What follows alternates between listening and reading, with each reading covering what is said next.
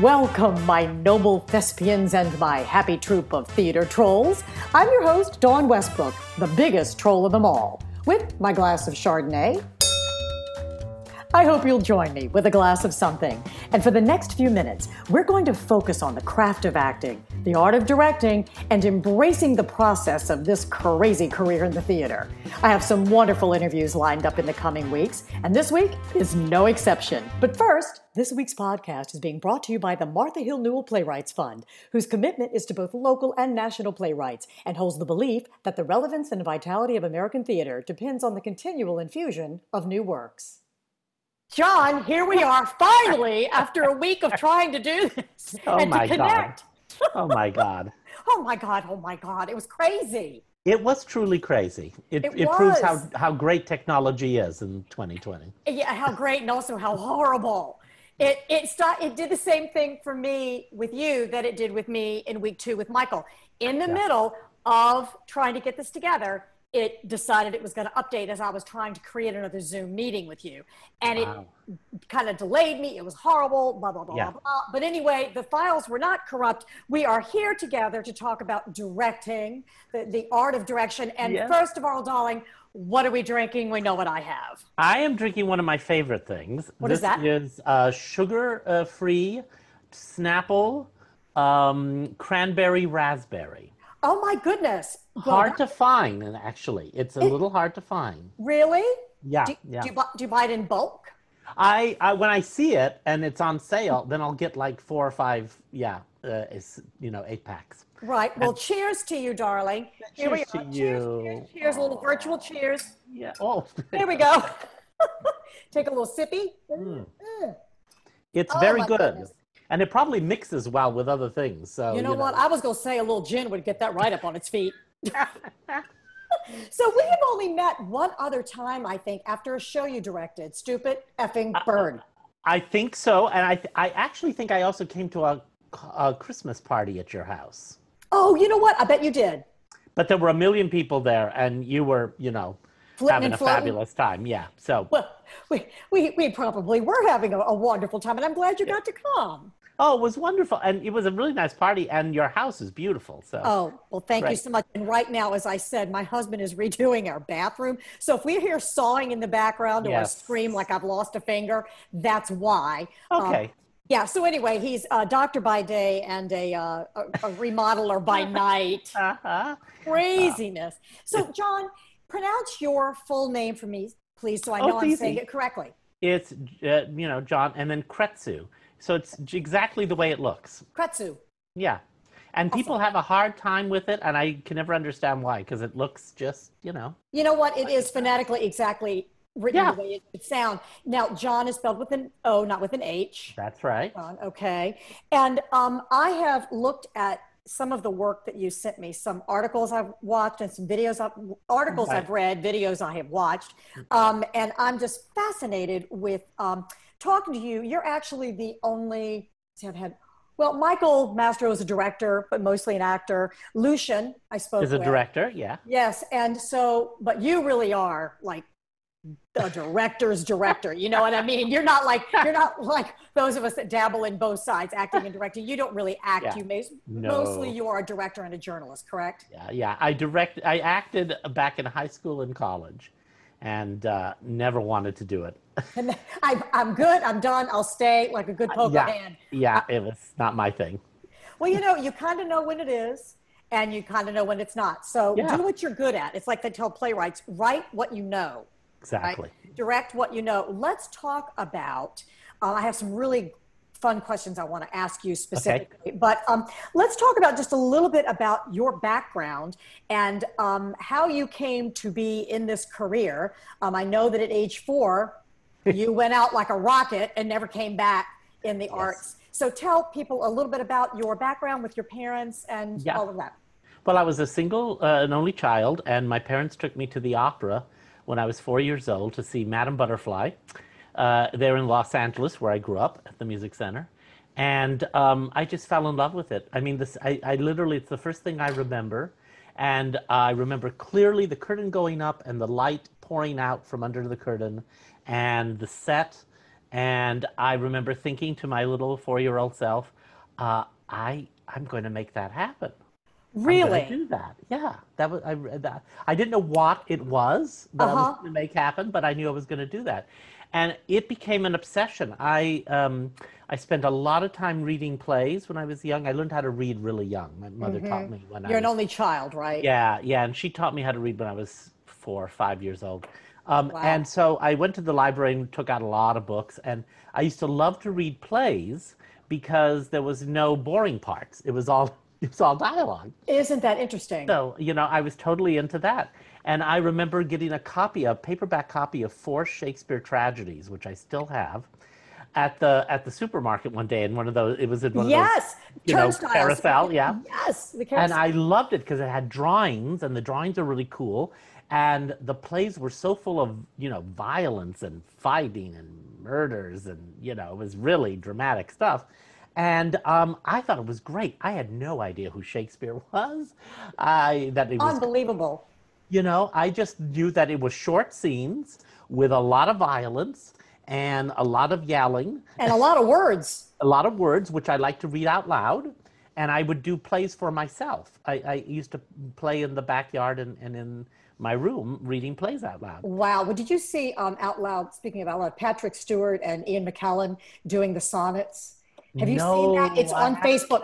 For anybody who hasn't, Oh, I've got to. Patrick Stewart just sitting in his house, and I don't know who's recording him, Yeah, but he's sitting there, and to hear him read a sonnet is just like yeah, butter. It's like butter. It rolls yeah. off the tongue. And Ian McKellen recorded one for him for his birthday, his 80th birthday. And Oh, actually, on the day that he was reading the 80th sonnet, number that's so 80. great. And he said so it was Oh, meant to be that he do it. So I just thought that was really cool. I But have to look that up. Yeah, I can't believe you started. I still read. Well, I say I try to read Shakespeare. I always have to read a synopsis first. sure. And I directed the complete works of William Shakespeare, Yeah, and yeah. I was with Charlotte Shakespeare for 2 summers, and I toured with them. I did As You Like It, and I did As You Like It and Midsummer Night's Dream. Yeah. Yeah, so that was fun. But the worst review I ever got. You always go, I'll Yeah, never forget this as long as I live. And yeah. I got a review, and I didn't really know exactly what it was, but I had been directed to play Hermia as like a child, like a Oh, tantrum, like a uh-huh, little uh-huh. puppy. And Right. and they said, and I quote, Dawn Westbrook speaks Shakespeare phonetically, turning poetry into pablum. Oh, Yeah, right. So that made me never want to do it again. yeah. And I thought, oh my God, really? Because I was actually pretty good, and it was really a neat Sure, sure, show. But sure. I thought, okay. And I studied at the Royal National, and I went, Right, I just right. gonna, I'll just stick with what I know. Yeah, And yeah. so, yeah, I never really wanted to do it again. And now people know, if you listen to this, that I speak, Shakespeare phonetically, which is Yes. not what you want. No, no. But I think so much of my love for it was because I didn't know it was good for me. I didn't Wow. know it was like the greatest classic, the Uh huh. greatest thing ever. I was Sure. just a kid who was like into it because it was pretty, exciting and violent. Do you remember you and that violence? Yeah, Do well, you do you remember what four tragedies were in there? yes, it was Hamlet, Hmm. Julius Caesar, which I didn't like then and I still don't. Okay. Um, uh, uh, um, the Scottish play, which I refuse to say, but that one, Okay. Mac, and And I'll say the second part, Beth. thank you, his sister Beth. Uh-huh. Um, uh, Was God, it Titus? Titus is the one. no, and I love that. That's the one I've always wanted to do. No, it probably was King Lear. The one Richard III, King Lear. Okay. Yeah, I think so. It was one of those. Okay. It was one of those big Wow. plays. Well, that's Yeah. fantastic. Oh no, Romeo and Juliet. It was Romeo and Juliet. that is a little sad and a lot of death. But Lots of death. And what? Hamlet, Ghost, first scene, Ghost. Oh, Come I on, know. cool. I, I got to direct the complete works of William Shakespeare. Have you ever gotten a chance to do that? I saw your production. It was hysterical. It was really funny. Oh, Jackie stage managed. It Yeah, was, I thought it was so funny. it was funny. I had the best guys in Richmond. It was Yeah, David yeah, Bridgewater, Mike right, Todaro, Richard Cook, and right. John Glenn, of course, was at the Barksdale at that time. May he rest in peace. And it was just one of the funniest experiences of my life. I was thinking about that yesterday. Great show. Opening night, they, had that. I basically just wanted to give them a structure and then just let them go. I Yeah, needed yeah, them to just jump in the pool every night, feed off the audience, feed off each other, and just throw each other off if they could of course. within means, right? Yeah, So you live up in the Pacific Northwest. Right yeah, now, you're in California. Is that correct? That's not yeah. Northwest. I live in Portland, Oregon, Beautiful. and I've also lived in Seattle, and I grew up in Los Angeles, and right now I'm in Northern California in a lovely little city town called El Sobrante, visiting Oh, friends. I'm not going anywhere near the city. I'm not going anywhere near public transportation. yeah, I'm no. being very careful. But it's Right. just nice to kind of get out, see some people. I had not been in a room with a friend since March. I saw one person for an hour and one other person for an hour in Portland. That was it. See, that's crazy. And I It was think crazy. I was listening to a podcast today and they were talking theater. It's Rusty Wilson from Richmond, Lane Satterfield and Rusty. Rusty was talking about, how I think people are kind of, or the podcast, one of them were talking about it, that theater people are really missing the intimacy Oh, of sure. each other, of being together, Yeah. the social aspect, and yet the intimacy of doing a play together, creating a piece.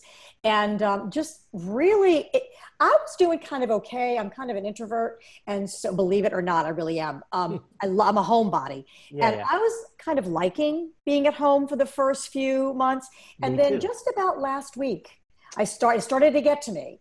And it just, yeah, Nick Codaro, his passing, I Yes. think, kind of Yeah. really did a number on me, as it did many, many people. Of course. But it just started to get to me like, when are we really going to be able to get to do this again? And I can't Yes. visualize it. Can you?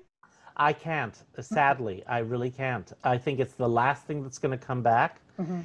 And especially in New York and London, where the theaters are so small. I mean, those theaters are so tight. And there's yeah, and there's so many people. I, They pack them in. I just don't see how it's going to happen. I don't either. And it's tragic, I mean, it really upsets me so much. The arts are so much a part of my life, and traveling to see the arts in so many cities. And Yeah. now that's just gone for a long while, I It is think. gone. And that's one of your favorite things to do, is it It not? I is one of read my that. favorite things. Traveling Yeah, and just seeing theater, yeah, and one of everywhere. the articles that was written about you said, you really can learn from bad work, not necessarily Yes, your own, but from others. And I was interviewing somebody not too long ago, and they were like, "Oh, honey, if it's not good, I get up. I can't stay." But yeah. you, on the other hand, you stick it out, and part of it is because you were a critic, right? Yes, and but I will admit, but I have left many a show myself, and especially in Wow. the last few years. It's gotten to the point where like intermission comes, and I think my life is too short. I Right. I could be home watching the Great British Bake Off. I could be doing Uh a huh. lot more. If I'm sitting there watching a show and I'm thinking about what I'm going to cook for dinner tomorrow night, That's not a good mm, sign. or I'm sitting there blocking the show I'm working on. For me, I start reblocking the show that I'm watching. Yes. What would I do Wait, differently here? and I know Yeah. immediately, I'm like, oh, well, that was wrong. Yeah. I would do this or Yeah. I would do that. And if I start doing that, then I know it's not, Yeah. and Rusty said that he isn't, well, he doesn't see a lot of theater, even when theater was going Uh-huh. on, because Uh-huh. he just has no tolerance for people who aren't really living the word as they're on stage. They're not Sure. living the experience.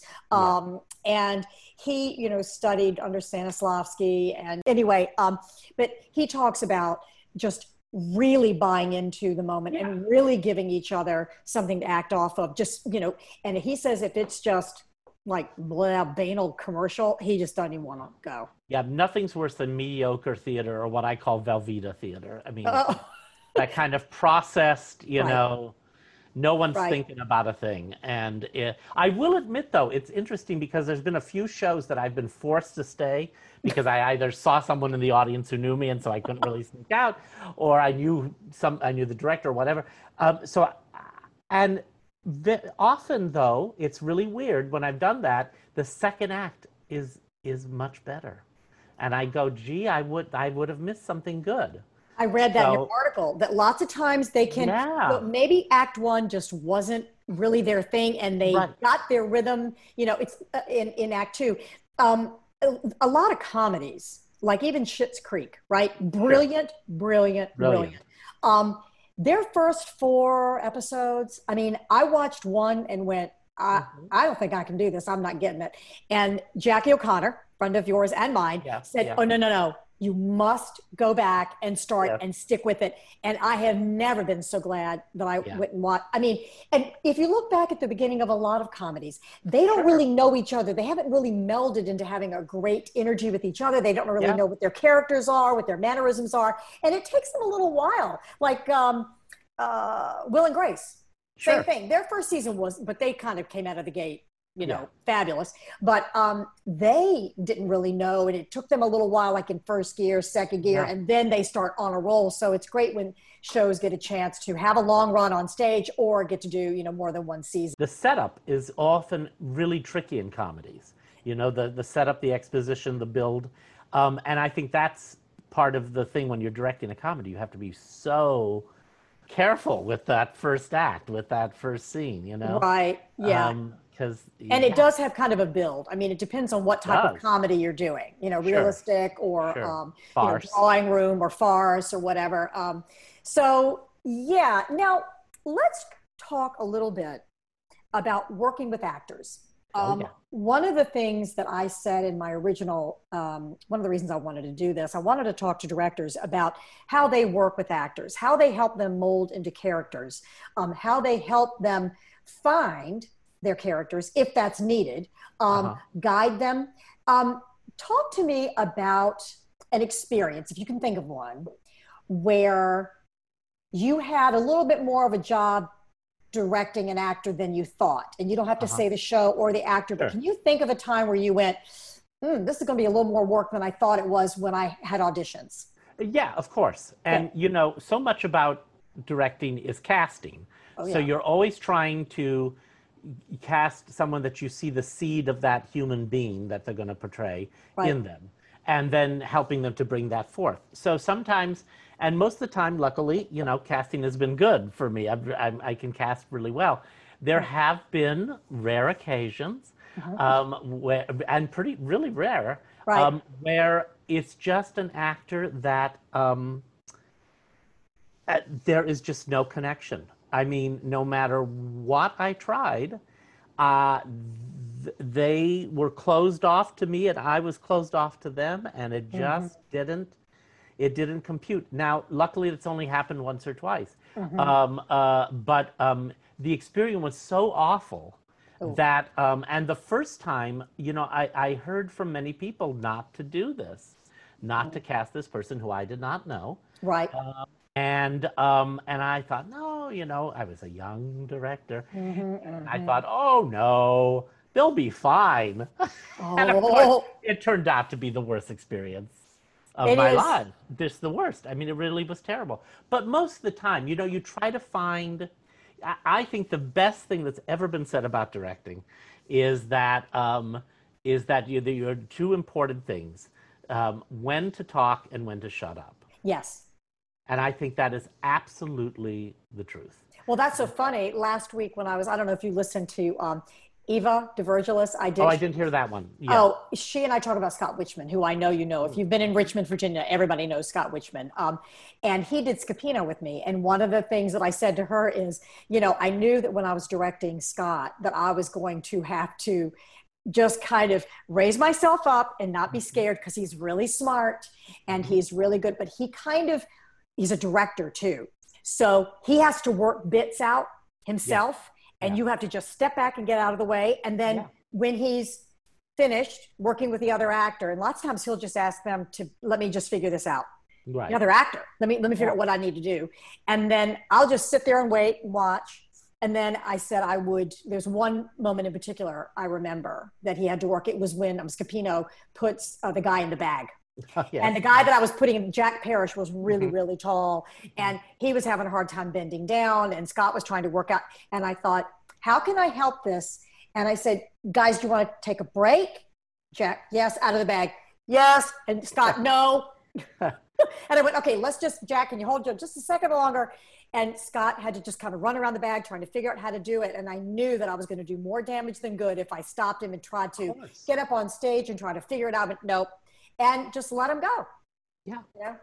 Yeah. And learning that patience is really important, I think, as you're working, as you're starting to work. Yeah. Because it takes a lot. That's hard, Yeah. You want to. Yeah. You I have know? worked with directors too that are actors first, Mm. and they have an idea of how they would do it and how Oh, they would say it. yes. And so, you kind of want to go, do you want to do this for me? Because I'm not, Yeah. Mm. I try to never, ever, and now watch, actors will say, oh, I do it all the time. I try to never give a line reading of any kind. Right, right, And also, I never get up on stage unless I absolutely have to just right, move something. But I don't feel that that's my place. My right. place is Now watching. I jump up and move I and go. And never do that. a lot of it is my energy though too. Is like I try to Yeah. figure it out. Like, can you do this in that amount of time?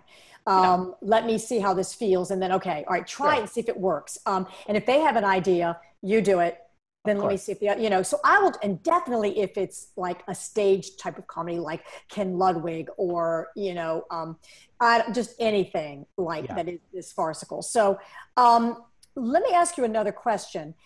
When you've directed musicals and Yeah. plays, right? Quite a bit. Yeah. Quite a bit. Is there a difference in your script analysis from musical to play?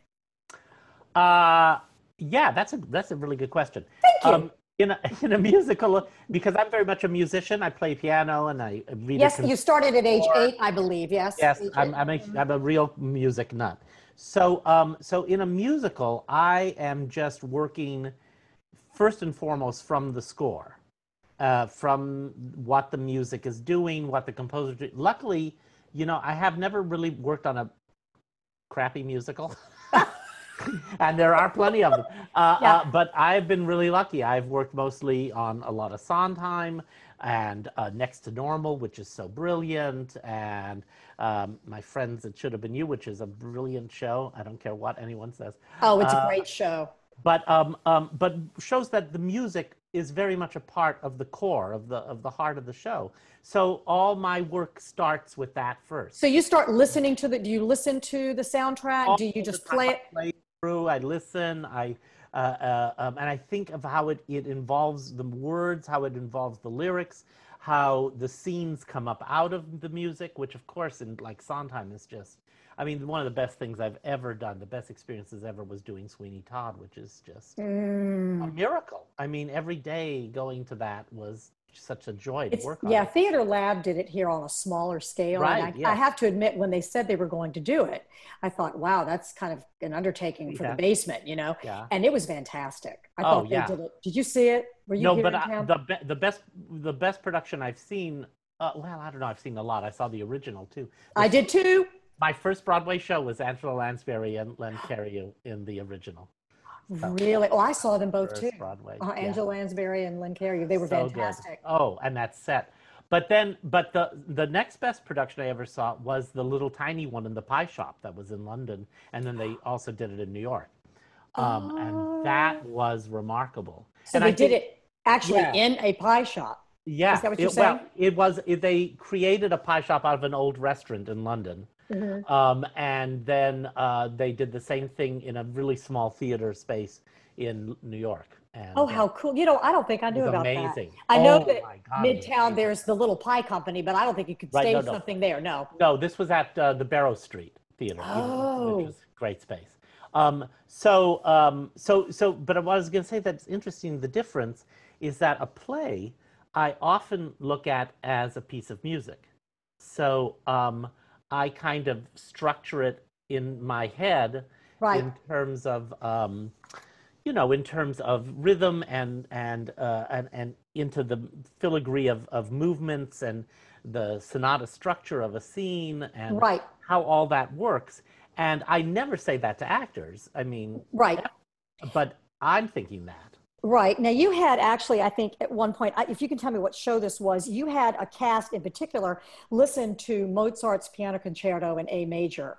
Yes, and I can't remember what show that was. Because Okay, I was it? often let them, I often show, and I do a lot of pre-work with a cast, at least Okay. a week, which involves reading the script many times around the table, which I Yeah. really enjoy, and then moving away from the table, but still just reading.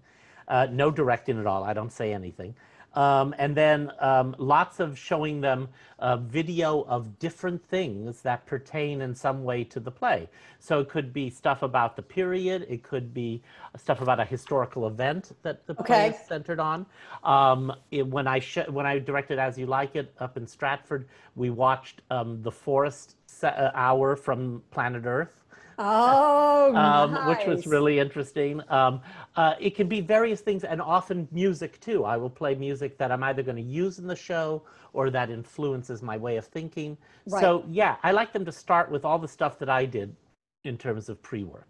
Interesting. And you will use some rehearsal time to do that or just tell them to do Oh, it on their own. yes. Oh, no, no, no. Always as a group because part of it is the discussion, after we watch this movie that pertains.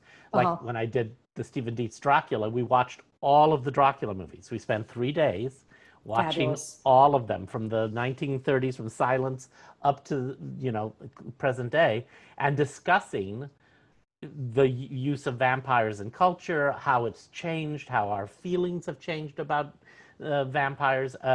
So that the discussion is so much a part of learning together. Yeah. And then we all have that background to start in terms of our work. And I think what you've just described is what we said a few minutes ago. I think that theater people, actors, directors, producers, designers are all missing that type of intimacy. That let's get Yes. together and listen and talk about it. And Sure. Zoom meetings are fine. They're Yes. fine for kind of, and this is great because really enjoying dabbling in talking with different people, and I'm having a great time Yeah. just chatting around and talking about the process, because there isn't a whole lot of that going on right now, and I just need to keep it alive in myself, right? Right. So I was going to ask you a question, and it kind of But went. Zoom rehearsal, I think, is insane. I think a Zoom rehearsal is crazy. I also think that these readings that are happening are kind of interesting. Yeah. Yeah. But I don't really want to. I'm going to say this. I don't really want to pay to see one. I'll donate a little something, but I don't. Sure. Theater is meant to be it's a shared experience. We're supposed to be together, and you can't get that same feeling in your home. Yeah. You have to share the same air. You do. You have to share the same air. Everybody comes to it, from their day at the job, or, kids, or you're tired. Friday nights were always really tired. Thursday nights were the worst when I was doing musicals. Thursday night, kind of okay. Friday night, horrible. Saturday matinee, white hair, blue, it's a blue hair. And it just was really, they weren't going to be very funny. They were going to be very quiet or fall asleep, right? Yeah. And then by Saturday night, we were ready to rock and roll again. And Sunday matinees tended to be pretty good too, in musicals. Yeah. So you listen to the music a lot when you're getting ready to do a musical, and the libretto, and actually listen to the music and maybe even play some for yourself on the piano. When you get a script, and let's don't bring in new works. Let's just talk about scripts that are tried and true. Sure. What is one of the first things that you do before you ever think about casting? What do you do with the script? Well, I read it a number of times. I read it backwards to forwards. I like doing that. Last scene first and going backwards through it. And something I really enjoy doing is putting the script down and picking it up and just reading a scene from the middle or a few pages from the middle. Right. Just completely, just jumping in the pool for a few seconds. Right. And sometimes you see things that you never would, see. So then I also read a lot about the author, even if it's somebody I know really well. I'll read a bunch of biographies, especially sections about what happened while they were writing this particular piece. Oh, how wonderful. Then I look at anything, if it's all a different period or I've moved it to a different period, I'll really research that period, everything Okay. about it, the music, the mores, the politics, everything about it. Okay. So I get a real sense of the period. Of what it felt like to be. Yes, Yes. in that period. And I'll watch a lot of films that were either made in that period or about that period. So that I just kind of immerse, and Right. and usually, I mean, happily, I'll know what I'm going to do a few months in advance, so that I can do this work because it's essential to It's me. a lot of preliminary work. And then, so you do that for yourself. And then, do you like to pick your own designers, or do you? Yeah, I really do enjoy working with design, but I've worked with many different designers. So and sometimes you can work. Often you can work great. If they're a good designer, then they're very open and want that discussion. And do you I have, see things very right. visually. Yeah. You do. Yeah, so do I. And I think it's really important for a director to have an idea of the flow and tell them what your concept, this at the very first meeting. Absolutely. This is what I'm looking for. And then come up with that production calendar and what you're looking for at what station to get you up to Tech Week, right? And sometimes it's very detailed. Sometimes I know exactly what the space looks like. I had a really wonderful time, speaking of Richmond, doing that with Tennessee on Tennessee Dixon. Yeah, on Stupid Effing Bird. You know what? That set was amazing. She was so much fun to work with because she totally got how I express myself, and we really understood each other, and I just loved working with her. She's a true artist. I mean, she is. I was supposed to. I asked her to do a set for me once, but she was just too busy. She was working at Firehouse. I think she had just started working there. But I have absolutely thought that all of her sets here in Richmond have been so detailed and almost poetic in the way it looks, very much, the way it moves, and how it really helps create the feeling and help the actors move from space to space. Right. She doesn't. Nothing's wasted. Everything is used. Absolutely, and that was very much. I wanted a set that was sort of an art installation, so that was what we started with, and that's what it became. But I also loved working with. Oh God, I'm blanking on this. That's okay. In Richmond, or yes, the guy in Richmond who did It Should Have Been You, which same space, but just a totally different use of the space. Was it? And it wasn't Frankie Foster. Was it Frankie Foster? Oh, I think it was. Yeah. Yes. I love Frankie. Hi, Frankie. We'll get you on here too. Frankie and I went to college together. Oh, I love him. He's a lovely guy. And just to stop for a quick second, Frankie's his mother Gracie, she makes pickles and relishes, and he has the best pickle. And I said, you know what, Frankie, I need some of your pickle. And I said that, and I went, oh my God, that sounds really wrong. It's called Gracie's Garden. And he's got sweet butter pickle that is unbelievable. It is so crisp and wonderful. And I've got, Frankie, I've got one more jar left. I need it coming up. So Frankie, next time I get to Richmond, I want those pickles. Oh, it's so great. But anyway, we love Frankie. Yeah. And that set too, that was really good. I enjoyed both of those shows, which I got to see. And I love having freelance directors come into town because a lot of times we're just seeing each other's work. So when you have somebody come in that is as talented and as knowledgeable as you are, it's really exciting to see that work. So that was fun. I love that space. The RTP space is just kind of magical to me. It is. For those listening that don't know, that it's Richmond Triangle Players, RTP. Yeah, right. Yeah, yeah. And I worked in, a very different space for my first show, which was when Quill, it wasn't Quill, it was the other. Henley? Yeah, but it was in the art museum. It was the first time they were back in the art museum. Okay. After a long time. And that vast, huge stage, that's a What did you direct? Space. That was Lion in Winter. Oh, I saw that too with Dave Bridgewater and Melissa. Yes. That was wonderful too. That was so much fun with the two of them. I love it. You know what? That space was really popular. It was in the Virginia Museum. Yeah. And it was called Theater Virginia. And I worked there quite a bit. And they sometimes would close off the back.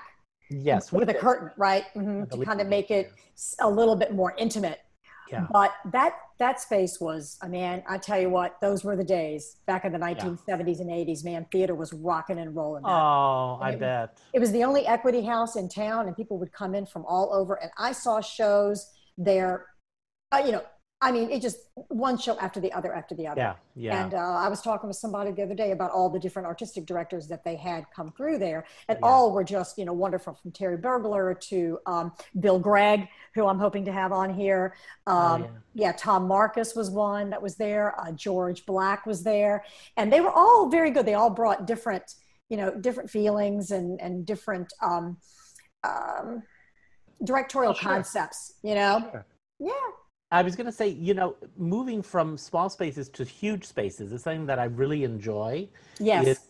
is I really love, because I've worked in every kind of space, like outdoor, gigantic, thrust Boy, that's a hard theater. one. That's a It's really hard one. hard, but you can still achieve a lot, and you can always achieve truth in whatever space you're in. Right. So, and sometimes it's trickier, It is. but I know. you can achieve that. Another thing that I think of when I read a script, is I break it down very much cinematically, because I think cinematically, weirdly enough, and I've only Really. now directed just one short film, but it's film has always meant so much to me, and I studied it ever since I was a little kid. So I tend to think of a script in terms of medium shots, close-ups, long shots, uh, and I again would never tell an actor that, Right. but that's the way my mind is going, and I think creating that on stage is really exciting to me. That's really cool. Yeah. Yeah, we're going in for a push. Yeah, exactly. And in order to do that, maybe you could bring the lights could go out and you could bring the Sure. spot in towards the face. I mean, Yes. there are ways of doing that. But I Yes. think you're right. I think I have always said that comedy Hmm. is extremely musical in its rhythm. If it's Oh, yeah. well written, like thank you, Neil Simon, it is. I mean, you hear the bum bum, you Of know course. where it is, and you know how to build up to it.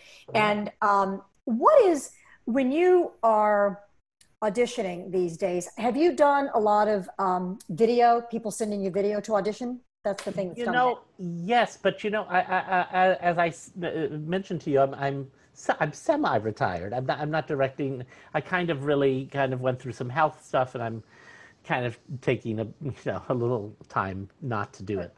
And I was doing it a lot. I directed a lot, and I Yes, your got very resume is quite tired. amazing. It was a lot of great work that I'm very proud of. So I'm not. I don't feel bad about that. But I still enjoy it. And lately, I have had to do more video auditioning, which is fine. Right. In fact, one of the best performances I ever worked on with someone was the woman who played Blanche Dubois for me in Streetcar in Portland, and that was a video audition. That was, Wow. and for that huge a role, but she was just fantastic. Yeah. So Yeah. I think you can tell a lot. You can tell a lot from a video audition. I tend to be one of those people. You can tell a lot in the first few seconds. Oh well, even if it's So, if it's pre-taped, sure. or Yeah. if it's you come in Makes the no room, difference. it's those very first. It's that they can sing. Like I can name that tune in two notes. I can name Yeah. whether I'm going to cast or not. Two notes, two Yeah. words of a monologue. You know how they present themselves. So let's talk about the audition. Let's talk Yeah. about the old-fashioned audition. Okay, Mm-hmm. the old-fashioned before we talk about video. Within those, when you're sitting behind that table Yeah. and someone walks in the room, what's the first thing you want to see? Um, I want to see who they present themselves as. Okay.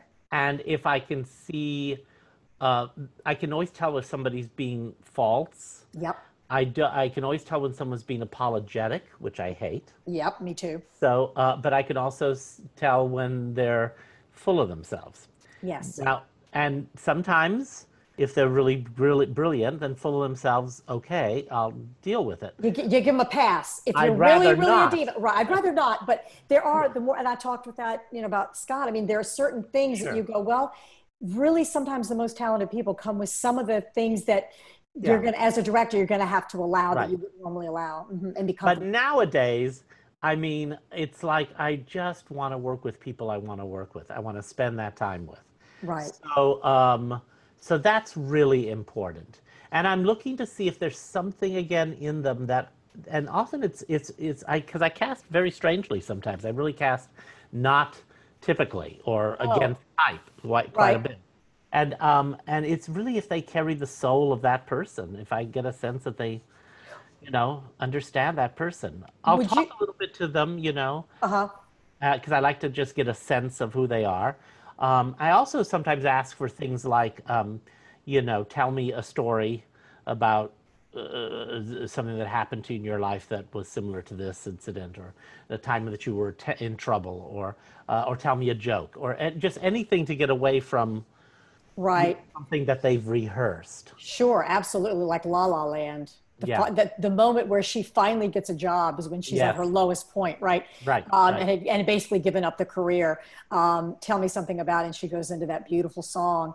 Um, and yeah, I tend to go like say I was up in New York and I was going to be directing Quilters Right. for Wayside Theater. They're no longer, but I was up in New York and I just for that show I was looking for a look. I wasn't looking for people who even look like me, Uh huh. more commercial. I want women who look folky. I want women Sure. who look like they didn't have on a lot of makeup or that they didn't need to do their nails or Yeah. I Yeah. just wanted real rustic, real earthy looking women. And so for certain shows, I can just tell from when the door opens and sometimes I can use my imagination, but Yeah. really directors now, they don't want to use their imagination. They want you to be I exactly know. what they want, right? They don't Yeah. want it, right? And now talk about too it was a term that was used when I was coming out of school called eclectic casting. Now I believed it's almost called colorless casting. Oh, right. Yeah. Colorblind But cast. eclectic casting was totally putting people in roles that you would not Yeah. normally see, right? Yeah. It's more of a visual than an auditory. It's a visual eclectic casting. Like you go, Yeah. wow, this is not what I would think it would look like using a little girl to be the narrator in Our Town, as Right. opposed to Hal Holbrook. Talk to me about. Did you do any like eclectic casting or Oh, colorless often. casting? Yeah, I kind of like that. I do I, too. I like just seeing whoever like came in, and kind of putting together an offbeat ensemble. I always like a bunch of people that really are a bunch of different pieces, Yeah. that don't look homogenous in any way. And I think I see, too much of that. There, it's much more interesting to me someone with edges or cragginess Hmm. or something different, about Right. them. Definitely. Um, did you read the? I asked this to Tony Cobb last week while we're speaking of uh, colorless casting or whatever. Did you read that? Dear White American Theater, we see you. Did you read that? That Oh was gosh, I didn't. I'd love to. I have it's. to do that. I posted it on the Facebook page for ACT, Okay. and you can go to their website and take a look. There's Right. another. They have some brilliant actors put that piece together, and it's now they've got a huge website. Before it Mm. was just that one letter Yeah. with all these bullet points. I would love to know what your thoughts are on that as a Okay. director. If you can read it, and then you can post on it on the Sure. Facebook page and let us know what you think. Okay. What would you do differently moving forward? Mm. With all this Black Lives Matter Hmm. and Hmm. trying to make things more equitable. What does that look like, and how do we do it? We Right. can't beat Right. ourselves up about what we did in the past, but we certainly can make changes moving Oh, forward. of course. So, if you don't mind reading that, I'd love to know what your thoughts Sure. are. Of course. All right, let's talk about that glass menagerie that you were interviewed in, and you said you had gone to Toronto and you saw a brilliant glass menagerie that was the prettiest, simplest production you'd ever seen. You said it was simple and direct, and there were no tricks and no directional masturbation, is what you said. I hate seeing actors do that, right? Yeah. But first of all, let's talk about what exactly does directorial masturbation look like? Oh, I think we've all seen it. It comes in many forms, and Yes, it does. it is often for me. It's basically when a choice has been made, and it's often a strong choice. And we love strong choices, but it's a choice that is not.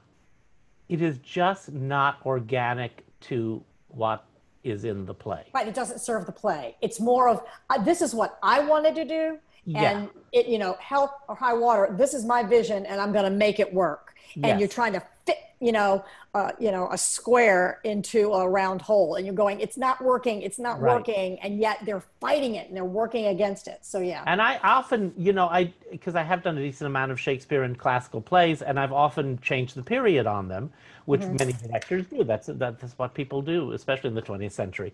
But I always try so hard, if I'm going to do that, to make sure that every single detail of that play is going to work within the concept of the period. Right. And so often that, I have seen so much regional theater and so much theater every place, and a lot of it sometimes is, it goes as far as the costume designs, and that's it. They haven't given any thought Right. to Too much thought how, or not enough thought. not enough thought. And so that kind of drives me crazy. So that's masturbatory. Also, in terms of, well, it's such a thin line of pushing something too far to the point where the play is in trouble of getting lost within the histrionics of either the director or the designer, because Sure. designers can certainly do that. Oh Uh, yeah. and using Glass Menagerie, because that production, which was a beautiful, beautiful production at a very fine theater in Toronto that I saw it at, was so simple. Absolutely, there was almost no set. It was like the fire escape stairs and the kitchen table, and that was it. Very small space, and four Wow. brilliant actors who just said the words truthfully and felt them deeply. And there wasn't a lot of filigree. Now, I have to admit that I also loved a production of Glass Menagerie that was in New York that many people definitely accused the director, Sam Gold, Sally Field, was that the one? yes, Sally Field? Yes. of masturbatory directing. Not serving the play. Did Right. not work for me. I thought it was one of the most heartbreaking accounts of that play I'd ever seen also. What made it so heartbreaking? I mean, it already is anyway, but Oh, what part of wow. it? Was it Tom? Was it, No, no, there was a Laura? Was lot. it, oh, Well, first of all, I'll try to just say it quickly, but Tom was brilliantly played by Joan Mantello, who's just an amazing actor. yes. Uh, And um, director too. yes, and director, absolutely. Sally Field was just so beautifully heartfelt. But what they had done was they cast an actress who was a paraplegic, who literally could not walk. I Okay. mean, she would have to be lifted out of her wheelchair or really crawl. And at the very beginning, they brought in the wheelchair to the steps at the front of the stage, and she had to crawl up the steps to the stage Oh, and be wow. carried back into the wheelchair. But she was an actress. She had done many things. She was a member of this group that they were all different forms of what you would call a disability, I suppose. But some of them were blind, some deaf, some could not walk. So Did she she was work a with Deaf West Theater Company? no, no. This was a different Okay. company. This Okay. was a company that just does work with people with Certain types yeah. of disabilities or challenges, right? So it wasn't like they went out and found a girl. I mean, Right. she had been acting for a long while, Sure. and just so beautiful, so to be I've got to just look up like her an name. angel. Yeah. But it was remarkable the way they used her in this performance. Things like the fact that in the scene with the gentleman caller, which was played all on the floor, she never got up, and he danced with her just by holding her arms on the floor. But it was all in the light of two of the candles, so you Right. didn't see the rest of her body, and it was all about her face. And she was so beautiful and luminous in the candlelight, and it was very powerful. Wow. And at the end, when she was in her wheelchair, and Sally Field, as she had done earlier in the play, the daughter Laura had crawled to Amanda, Oh, but at Lord. this point, Amanda crawled to her and put her head in Laura's lap, and Hmm. I'm trying it to was see pretty what her name stunning. is. Yeah, it was an unusual name, if I remember correctly. Kind of Madison Ferris. that's it. Yeah, yeah, yeah. Madison Ferris. But Yeah. all four of them were remarkable. It was a very interesting production. It was done with no set. It was an open, like our town, to the Right. back of the theater, and they used just a few little pieces. Um, but I loved that production, and it was in some many ways the antithesis of the one in Stratford, Right. which only shows, but then I've seen a lot of really terrible Glass Menageries. I mean, that is a play that gets done to death. And I'm not talking amateur productions. I'm talking No. professional productions that Yeah. just, oh my God. Well, I tell you what, man, it can go on and on and on. And that's with these, even Tennessee Williams is, at this point, very wordy for who we are now in our society. We want to keep Yeah. things moving, right? My daughter looks at Instagram and, flips through that phone faster than anything. And we just see images flying by our head so much and our eyes that Yes. we're not ready to sit for Ibsen anymore. I don't think we really Sadly. have. Yes, I don't think that we have the generations as they come up. Yeah. Chekhov, Ibsen. I'm not a big Ibsen fan anyway. But Shaw. I mean, love But he's Shaw. good. He's really good. But he's good. But I think it was just because I saw Ghost and it was so bad. It was so bad. I was in college and it just went on and on. I had to see it, and I remember being so tired. All right, so. You do a lot of, you were an associate artistic director, right? And not just freelancing. You got to do something that a lot of directors don't get to do and that you like to do. You called it pairing, putting together two shows. And we talked about this the other day. I said, what would be a good one would be if you could do Madame Butterfly and M. Butterfly. Sure, of course. Right? What pairings have worked for you in the past, and is there one that or two shows that you've not had a chance to do in repertoire? Oh gosh, that's a good question. At Artist Rep, it wasn't so much pairing as creating the season with the artistic director. Absolutely. So getting things so that the pace and rhythm and reflections in a season is really cool. Right. And there we did do this great Chekhov project that I initiated that I just loved, which was doing the 4 great Chekhov plays in world premiere new adaptations of them. Right, and you had some amazing writers on those too. Wonderful writers. Let me just say who they are. You had Tracy Letts, who did Three Sisters. Joseph Fisher did The Seagull. Duchess of Malfi was also Joseph Fisher. And then Cherry Orchard was done by Richard Kramer. Right, and a wonderful playwright from Canada, we did Uncle Vanya. And I blanking on his name right now, it'll come to me.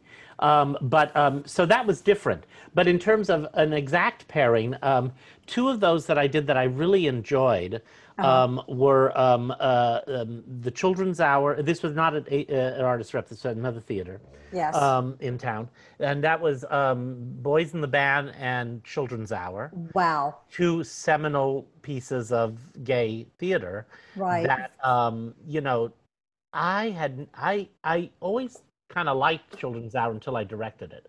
And then I realized, oh my God, she really created something amazing back in 1932 or early 30s. I mean, way before its time. Oh, tremendously before its time. You know what show I always pair with that in my head when I'm talking? The Crucible. Sure. Very similar. Because if you wanted to do it and talk about the damage that teenagers and youngsters can do and ruin adults that really, That's a great pairing. Thank you, darling. We'll have to do that. We'll have to do it. I'll direct one. You can direct the other. If anybody's listening. If anybody's listening and wants to hire us, please. We'll take and then Boys in the Band, it's fascinating to do that play. And that play we did it was 2 different spaces, both very intimate, but the Boys in the Band we did in an actual apartment. So the audience was just literally sitting up against the walls in between the furniture and watching that happen in all the different rooms, off to the kitchen, the hallways, upstairs, the porch, but just all of that. That was really Did the audience have to move to different rooms to see? No, they stayed there. They were stuck. They could not leave. They could not go to the bathroom. There was no intermission. It was wow. And perhaps the most interesting thing at the end was the last moment in the play. Michael says to Donald, "Turn the lights off when you go, would you?" And so Donald sits there, and he gets up and he gets his coat and he turns the lights off and goes out the front door, and the audience just sat there in the dark. And I just waited. I made them wait about a minute or 2 before the stage manager came out and said, "The performance is over. You can leave now."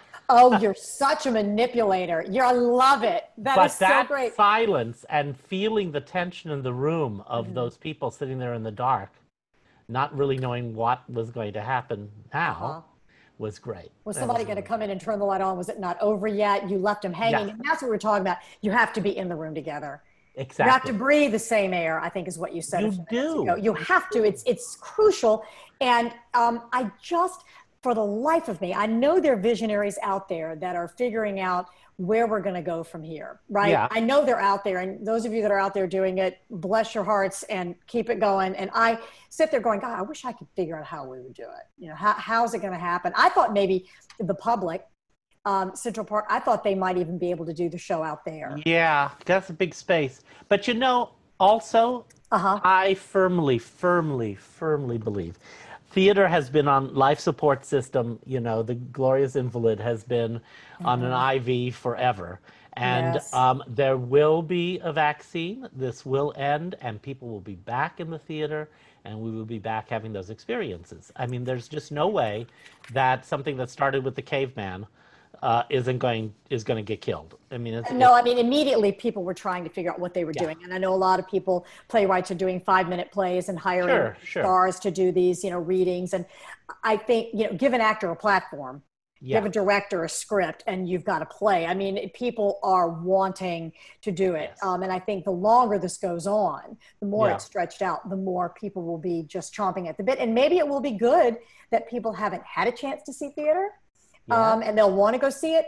But I think they did a poll just recently. One of my friends who lives in New York and does Broadway said, people aren't really ready to go into a theater again. No, no, no. I don't It's think it will not. be for another year. I mean, they've listed, they've put out opening dates for like the Hugh Jackman Music Man and a few things that are coming up, in Broadway. And I don't know if those dates are actually going to happen. They're I don't not either. until next summer. But Hmm. and it's not just theater too. It's so much opera and Dance. symphony and the dance and Hmm. ballet. I mean, those are things also that's going to take a long time, but they will come back. They've lasted a while. They will. We'll have to figure out how that is. And boy, I'm waiting to figure out how that's going to happen I too. I know. know Me too. that I'm interviewing Nathaniel Shaw from Virginia Rep. Oh, yeah. Yeah, Lovely guy. I think we're doing it on July 26th. Hi, Nathaniel. Uh-huh. And so he wanted to wait until the end of July to kind of figure out what their plan was so that he could Sure. kind of share it. And he said, and I may not have any news to tell, but Yeah. let's wait to the end of July, to figure it out. Talk to me about being a London, New York music correspondent from 1984 to present. Talk to me about Yes. that. Well, that's maybe one of the greatest joys of my life, I'm sure. I started going to theater, as I said, very young. My parents made it possible that I could see everything in LA when I was growing up. And then I started going to New York when I was about 17, I think. Hmm. Hmm. 17. Never missed a season. Wow. I saw everything I could, everything. And then I started going to London when I was about 20, 21, maybe, Okay. and I Wow. never missed a season there. And so it's a part of my life, and I think it's an invaluable part of my life, to see theater performed by so many different people and see so many of the same plays over and over, Yeah, because especially London does all those classic plays. I I've know. I've seen like three ghosts, but No, no, no, I can't. yes, and one of them was stunning. Um, Oh, you know what? Another one too was a midnight. I say, jour- what is it? Long Day's Journey into Long Day's Night. Journey into Night. I call it Long Day's Journey into Oh, Hell. Oh in a my bad God! production, but in a great production, I one of saw the the most Broadway amazing. one. One, Ryan Dennehy, and but Philip even Seymour that, Philip Hoffman. Seymour Hoffman was brilliant in that. He was really good, but he was playing He was heroin great. addict. I Yeah, mean, yeah, he was amazing, and then it was hard yeah, to kind of think of him doing it sure, again when you realize that he really did have a of course, problem. of course. But that was an amazing show cast wise. Right. But God, you want to talk about actor masturbation? It It's went very well. on and on and on. Yes, I'm like, yes. for God's sake, get on with Yeah. it. You know? You should watch the film. The Sidney Lumet film is cut down. The Is play it? is cut to about two hours and 15 minutes of a 4.5 hour, and it's really good. I mean, Katharine Hepburn Ralph Richardson, Dean Stockwell, and Jason Robards are pretty damn You know what? good. That's amazing. I'll look into that because right now is the Kate, time for movies. it's one of the Yeah. best Katharine Hepburn performances ever. I She's loved her. unbelievable. Oh, I Unbelievable. But loved her. her Mary Tyrone is something else. But anyway, and I was also seeing a great deal of opera and ballet at the same time. I mean, I love classical Hmm. work. And all of that, just goes in the computer. I mean, Hmm. it made for such fertile ground to grow out of, that I was influenced by a million things. And you And started before you even went to college. You went to Cal State for undergrad and for yeah, grad, right? yeah, And you went early and you finished early. yeah, You started reviewing when you were in high school. I think you said I did. 1976. Yes, Did you I make a lot of graduated. friends or make a lot of enemies with that? Well, I don't think anybody read it. I mean, I think there was a way for them, for the editor, to fill up the pages. Because, I mean, who the hell cares what my 10 best films of the year were? Um, uh, You're so uh, uh, funny. but it was fun. It gave me a place to write.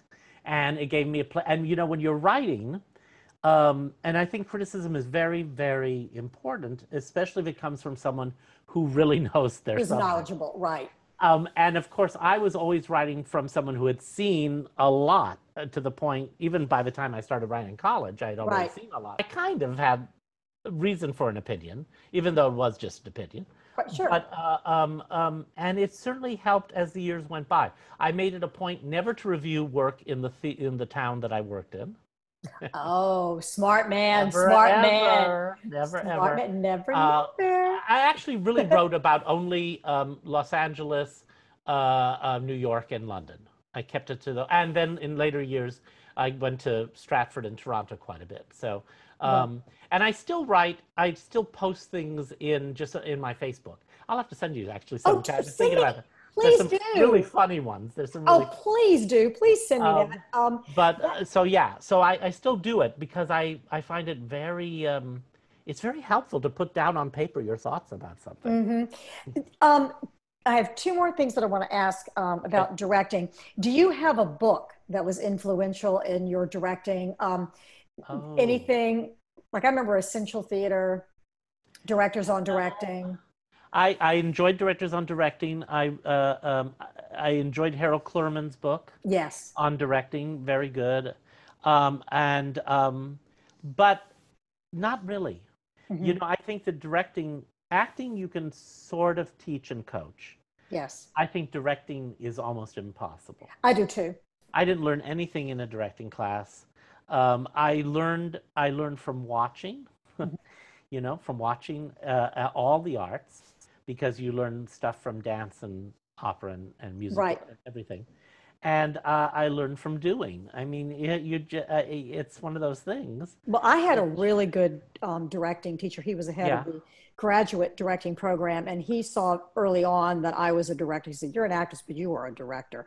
So he right. would have me come in and watch rehearsals, and Ah, he ah, really touted yes. me as a director. He was like, kind of, he was became my mentor, Dr. Kenneth Campbell from VCU, Oh, and he is how I got my first job, my first professional job. Somebody called him and said, "We're looking for a director," and he went, "I know exactly who you should have." I was fresh out of college.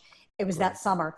And so he was brilliant Yeah, director. He created pictures. He loved getting to the nitty gritty of the yeah. scene.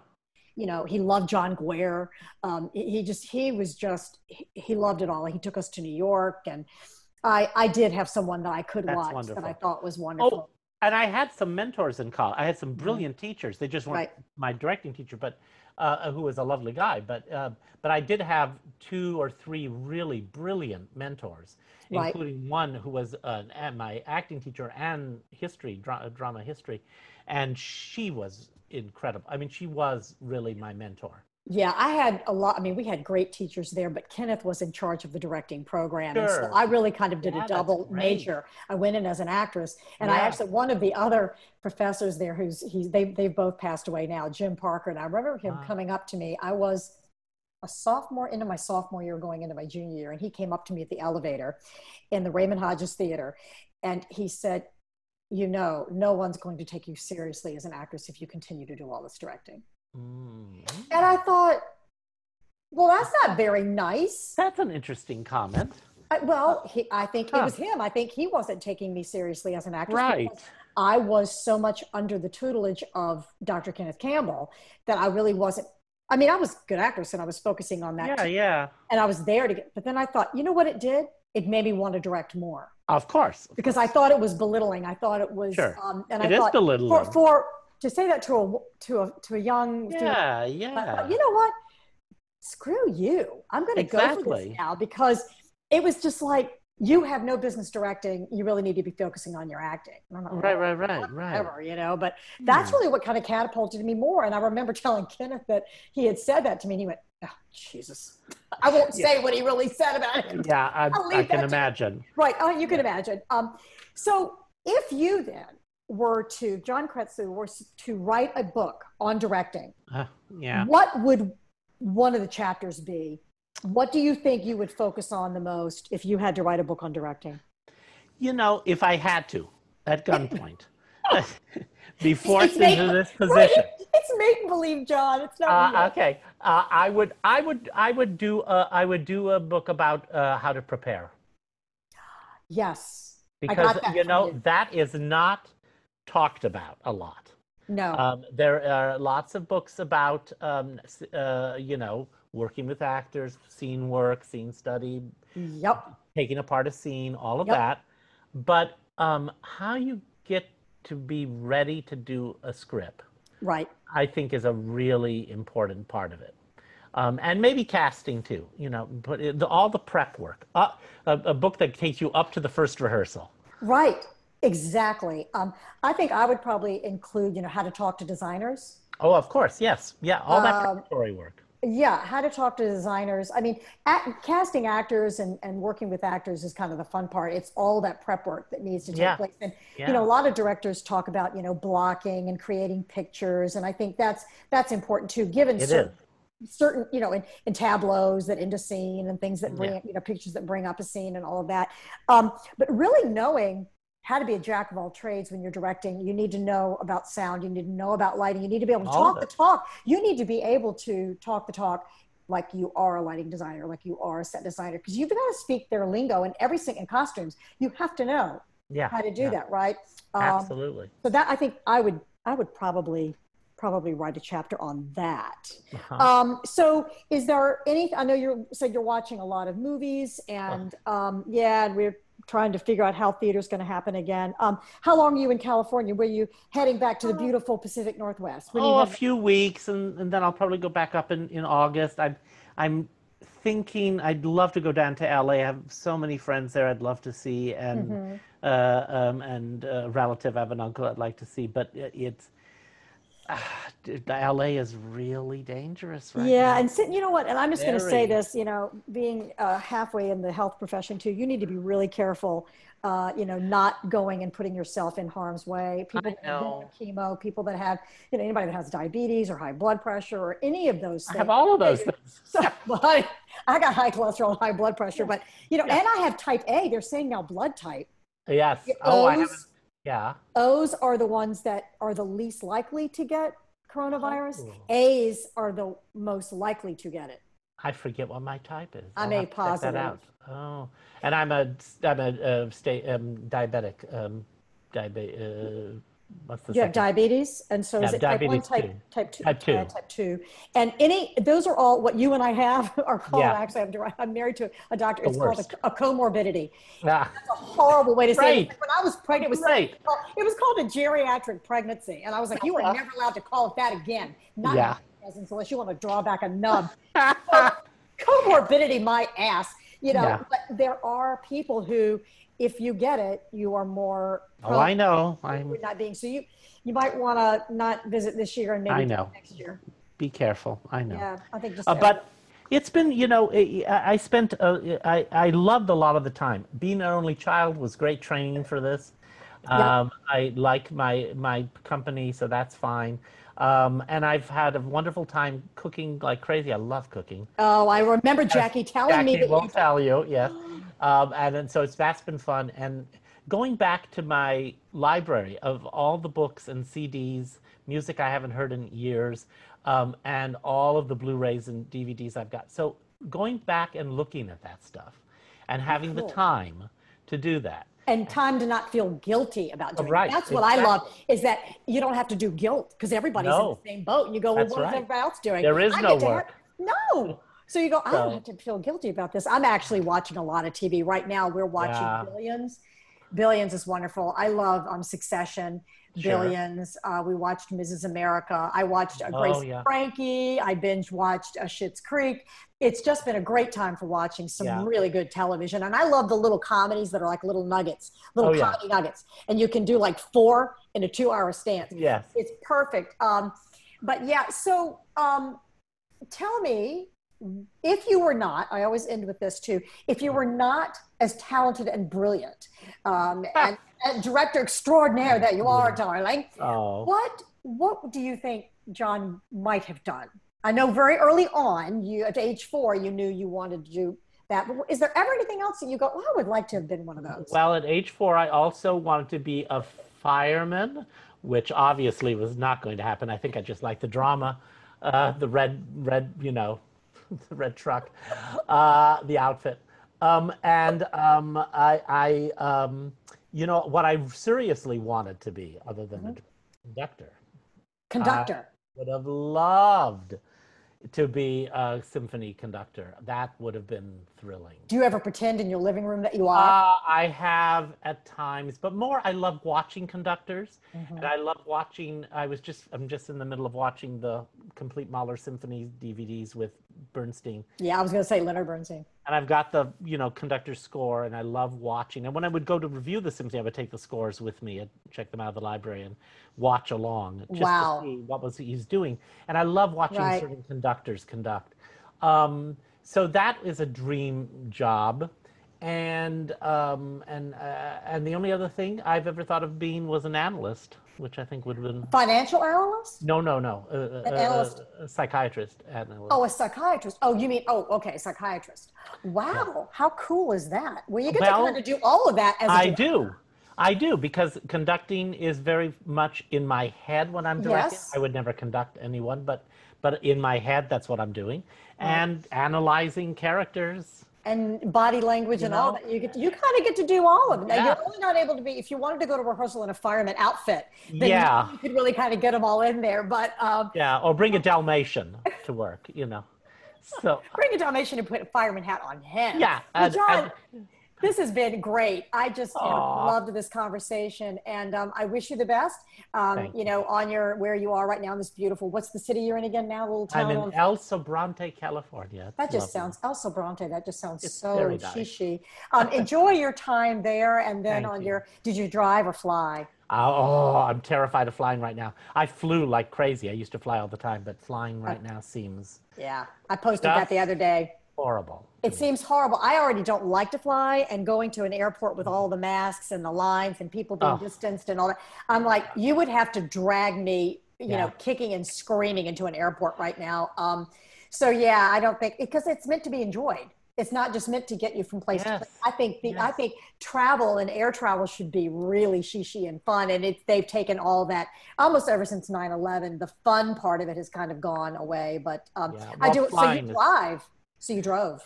I drove, and I drive a lot, but flying I do a lot too, but it's become so terrible before COVID. I mean, flying became really awful the last few years. It's gotten so crowded. It's terrible. You're right. It is. It's terrible. It's not very fun. No. But I wish you the best. I'm sure it's going to be a very scenic drive back. It will be lovely. And I hope we get you back here soon, too. I hope so, too, because I love Richmond. It's just a lovely city. And Richmond loves you, and I hope that I get a chance to work with you sometime. That would be fabulous. That'd be wonderful. I'd love to work with you. And we can also do that pairing. That's true. That's a good pairing. Children's Hour in the Crucible. There you go. I love that. That's very good. You can borrow it. Stay very safe and well, and really everybody in your family, just, stay well. I will, and you too. And thank you so much. And so I think we're going to call this an interview. And thank you. Bye. Well, I think that about does it for this week's podcast. I can't thank you enough for listening. Remember, you can find me on Facebook under ACT and on Instagram and Twitter under ActingPod. Or you can visit my website at www.dawnwestbrook.com and ask questions, give suggestions, and feedback. But for now, as W.C. Fields once said, a man's got to believe in something. So, my noble artist and my happy troop of theater trolls, I do believe I shall have another drink. May the footlights burn bright and your interactions, both on stage and off, be rewarding. Thanks for joining me. I'm Dawn Westbrook, your host, and this is ACT. This week's podcast is sponsored by the Martha Hill Newell Playwrights Fund.